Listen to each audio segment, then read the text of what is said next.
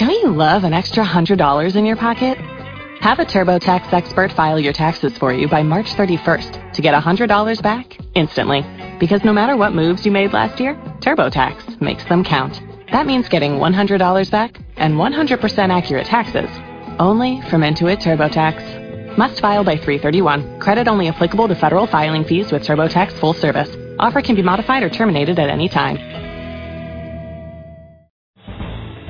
From API, this is Energy Tomorrow Radio, your source for information and conversation about the most important energy issues of the day. Welcome to Energy Tomorrow Radio. I'm your host, Jane Van Ryan. Today we're talking with Kathy Hall, who is the Executive Director of the West Slope, Colorado Oil and Gas Association, and we're talking about drilling activities on the West Slope. Kathy, first of all, if you will, please tell us about your organization. Well, my organization is part of the Colorado Oil and Gas Association, but mine is just for the western slope of Colorado.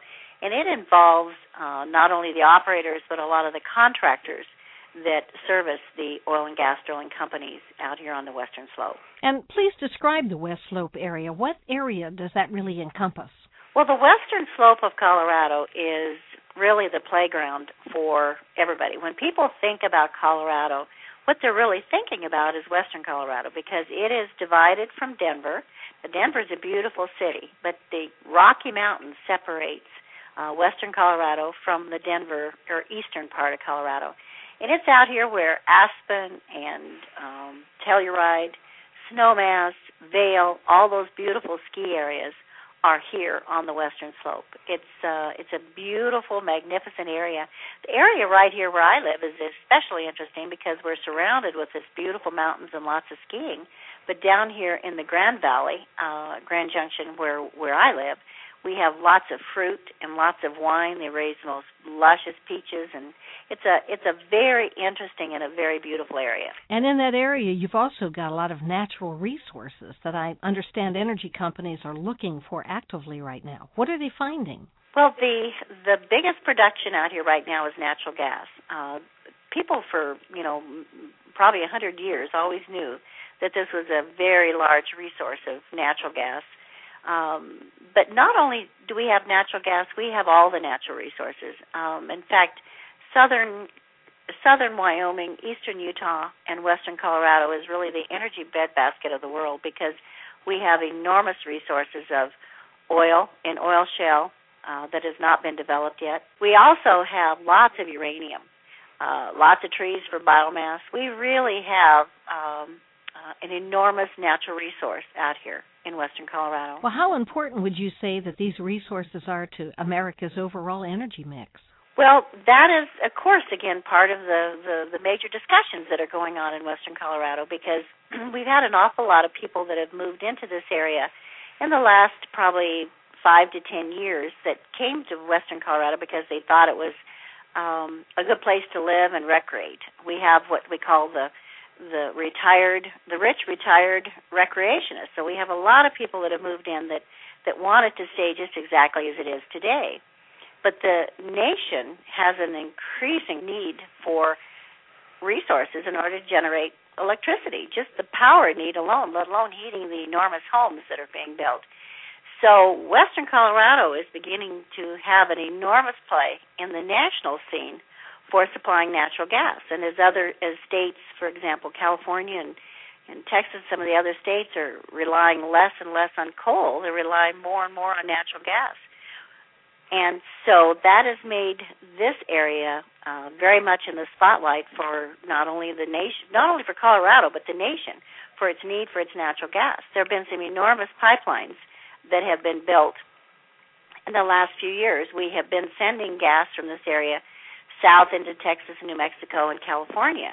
But now this Rockies Express line is going north into Wyoming and across into what they call the Cheyenne Hub and then all points back east. So the natural gas from this particular area is really beginning to play very large on the national scene.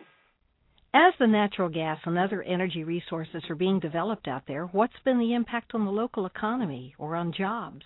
Well, it has been an enormous boon to western Colorado and the state of Colorado for the economy. This is a study that was done by the Colorado School of Mines. And this is a $23 billion industry to the state of Colorado. That involves somewhere around 71,000 plus workers that are directly involved with oil and gas. That is not all the subsidiary things that make money off of those workers that are in the oil and gas industry. So there is nothing in Colorado that begins to compare economically. The Denver University, recently released a study saying that Colorado would not feel the recession like some of the other states because of our energy development.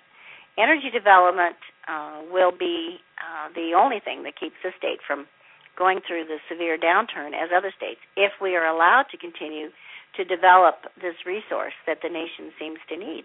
Well, as the energy companies drill then on the West Slope, don't they also pay severance taxes to the state of Colorado, and how is that money used? Well, yes, but also the coal companies. You know, we have, I don't think I've talked about it, but we have enormous amounts of coal in western Colorado as well, and I'm sorry I missed the coal part. But yes, coal and natural gas and oil pay a lot of severance taxes, and those go not only to the local economy, but to the local cities and counties, but the state agencies. They wrote this legislation years ago that severance tax pays for a lot of government agencies. It builds schools, highways. It is every aspect of Colorado has their hand in the severance tax pie, as you would say. Well, as the drilling and the energy development occurs on the West Slope, I'm sure there have been concerns about the impact on the environment. That's what you would expect to see. People are concerned about the environment. What impacts are you seeing there on the West Slope? Well, you know, that's one of the things that is really important for people to understand. Not only are the companies doing everything they can to protect the environment, but what's often lost in that discussion is the fact that the men and women that work in the oil and gas industry live here. They love Colorado just like everyone else does. They hike and they bike and they mountain climb, and their children mountain climb. They ski, they fish, they golf. They love the environment just like any other citizen of Colorado. So they are very innovative in finding ways to leave as small a footprint as they can. One of the most innovative things, and there's many, they just amaze me. One of the things I've enjoyed about working with this industry is they are so resourceful in finding ways to protect where they live and work. And one of the things that has been a really good project that has been happening is the companies are drilling multiple wells off of a single well pad. And by doing that, they save not only the surface, but that's less roads, less pipelines, and much less disturbance. That has had a very large effect. In fact, I saw a statistic the other day that 90% of the wells over in Garfield County, which is the heart of the activity right now, are drilled from single well pads. And there's been an article recently about the increase in the amount of permits to drill over in Garfield County. But then the executive director then stated that 90% of those were all going back on existing pads, which means they're existing pads, existing roads, and existing pipelines. Well, that's a huge preservation of just land surface right there.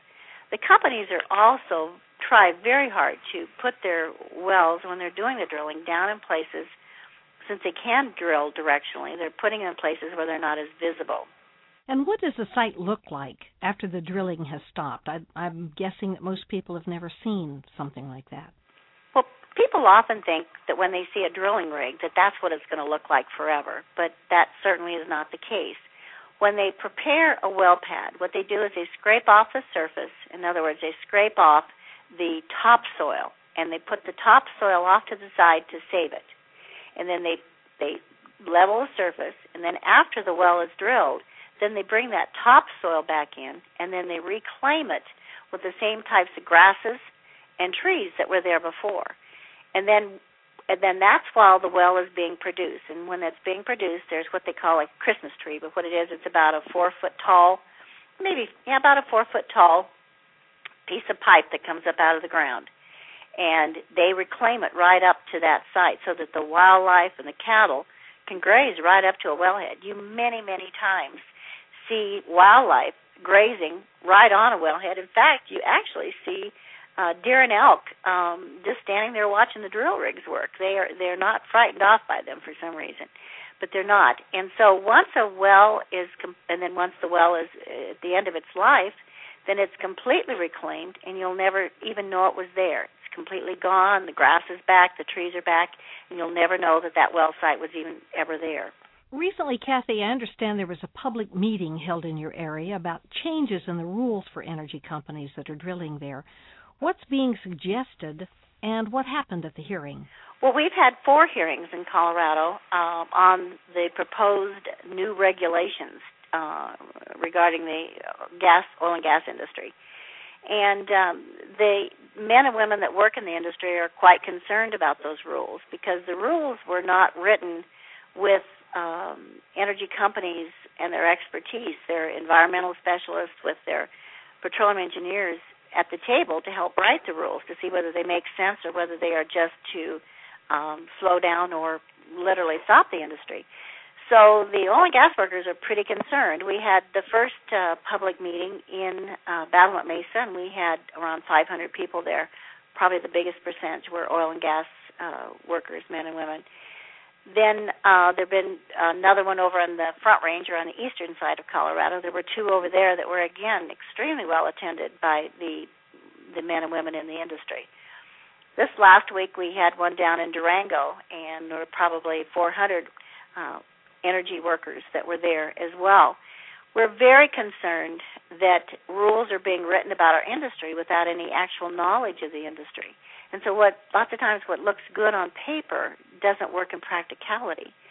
So it appears, now it may not be true, but it appears like there's a very strong attempt by the current administration to, they say slow down the industry, but if you slow it down, what ends up happening is you stop it. Because if you don't have any time certain in when you can get a permit to drill, and when you have no certainty of whether you even will get a permit to drill after you've met all the hoops, then industry companies are not able to continue to work in an area. You can't afford it. You have stockholders. These companies are either privately owned or they're stockholders, and if you can't have a certainty on when you can begin to produce a product that brings money back into the stockholders, you can't continue. And so it's going to have, if things don't change, it's going to have a very serious effect on the strong economy that is being produced by this energy industry. Kathy, you mentioned that a lot of oil and gas workers attended those meetings. Did ranchers and others who own property attend as well? Over in the Battlement Mesa area, most of the speakers were landowners, people that ranch over in that area. And there was one rancher that had the most powerful statements. He talked about the fact that he owns a large ranch there. And because of the fact that he has 250 wells on his ranch, because of that, he has the ability to stay in ranching. He gave a very strong, powerful statement over the fact that because he was able to stay on this ranch, because he had the revenue from oil and gas, he will be able to leave his ranch intact to his children and his grandchildren.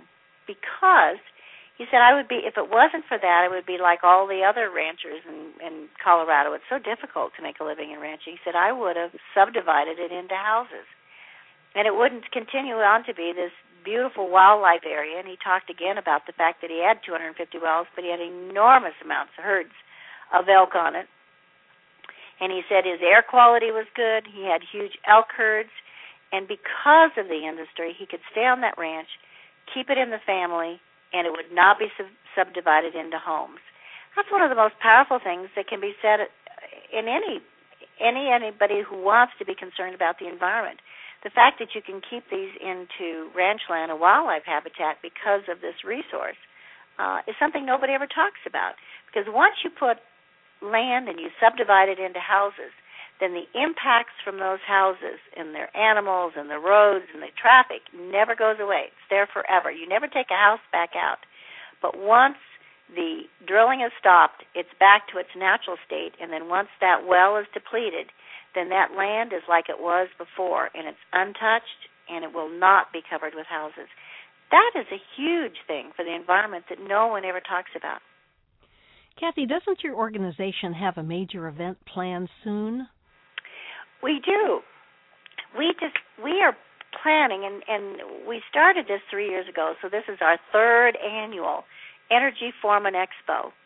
And we started this 3 years ago because we wanted people to understand that the future of Western Colorado, if they were going to have any kind of economy at all, was going to be energy. And that energy can be many things. Because we do have all those natural resources, but we'd like to see the research facilities be held here. You know, there's so much research that needs to be done for coal gasification, fuel cells, anything to do to help us become energy independent and be able to have a strong economy at the same time is incredibly important. So our Energy Forum focuses strictly on where we should be 20, 30 years from now or 50 years from now, not what we're doing today. So the speakers that we have and the exposition is made up strictly of the future, best management practices, new research, new techniques for, we have geothermal, we have solar, we have every type of energy generation at this expo in this forum, because we want people to come and learn and begin to really force their politicians to begin to make decisions about coal gasification and about fuel cells and all the things necessary. So it's a very educational, it's one day, it's February 22nd, and it's one day, starts at 8 o'clock in the morning and is finished at 6. But it's well worth anybody's time to come and learn where we need to be in the future. Sounds great. Kathy Hall, thank you so much for joining us and providing this information, particularly about the energy development and production on the west slope of Colorado. Well, thank you for giving me the opportunity. I love this industry, and I love Western Colorado. I've lived here for 27 years, and I'm like everyone else. I love it, and I value it, and I appreciate having the opportunity to talk about it. My pleasure. Thank you for joining us on Energy Tomorrow Radio, brought to you by the people of America's oil and natural gas industry. For more information about this podcast or to submit questions for future shows, visit energytomorrow.org. That's energytomorrow.org.